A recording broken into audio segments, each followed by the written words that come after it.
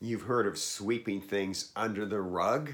I got a job in high school thanks to a friend of mine who did the same job, which was cleaning the theater. And what he taught me was this little trick that instead of sweeping the popcorn up and disposing of it, you sweep it under the carpet runner. So we literally practice sweeping things under the rug, something I'm sure the owner would not have been happy about. Peter tells us there are certain things, 5 to be exact, that you should not sweep under the rug, but you should sweep them directly out of your life. Get rid of them.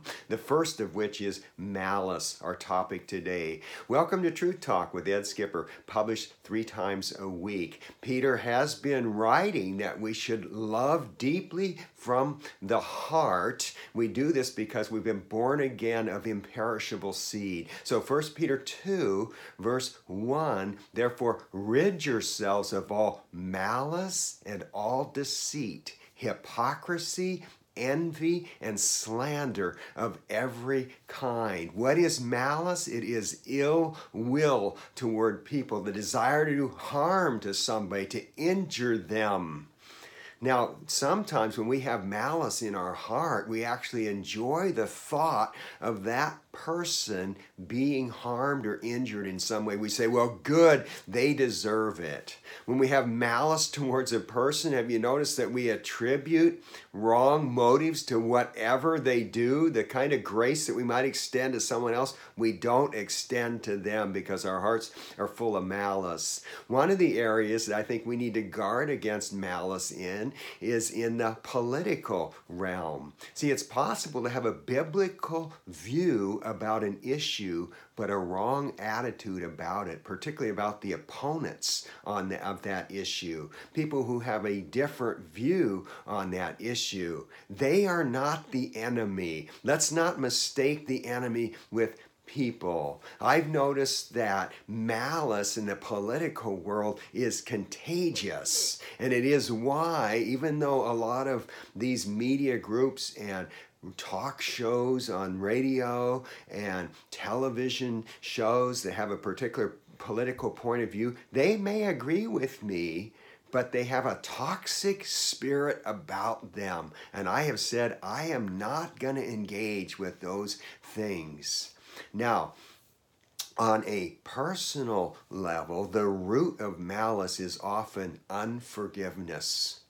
Regina Hockett was a mother in a middle-class neighborhood in Nashville. She was at a grocery store with her 12-year-old daughter one evening, and the 12-year-old daughter ran out to the car to get a quarter so she could get something from the gumball machine. Well, Mom heard some confusion, some noise outside. She stepped outside and found her daughter lying dead in the parking lot. It took a good 3 years before she found out what had happened that night. A couple of guys in their renegade group trying to make a name for themselves drove around and that night actually shot 3 people. They drove into this grocery store parking lot looking to kill some random person. They actually chose a middle-aged lady they missed with their assault rifle, or one guy, and hit this 12-year-old honor student. Needless to say, Mom was devastated and depressed.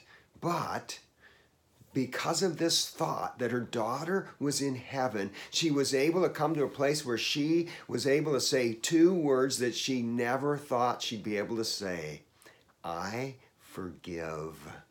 In fact, she even joined an organization that ministered to prisoners. And on her first visit to death row, there was the killer of her daughter. And instead of feeling malice, hatred, anger towards this guy because she had found out that they had dysfunctional backgrounds and been praying for them, she actually felt pity.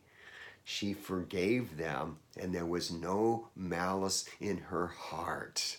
Friends, we need to do the same thing. We need to forgive people so that there's no malice in our heart. I would like to pray together. Lord Jesus, I know what it is to have malice in my heart. Because you've forgiven me, and because you're God, it's your job to judge and not mine, I want to choose to forgive anyone that's wounded me. And I pray for my viewers and listeners that they would choose to forgive anyone that has wounded them. I pray in Jesus' name. Hey, I would love to pray for you. If you're on a platform that allows it, please write what your prayer request is in the comments. And until next time, may you get rid of all malice.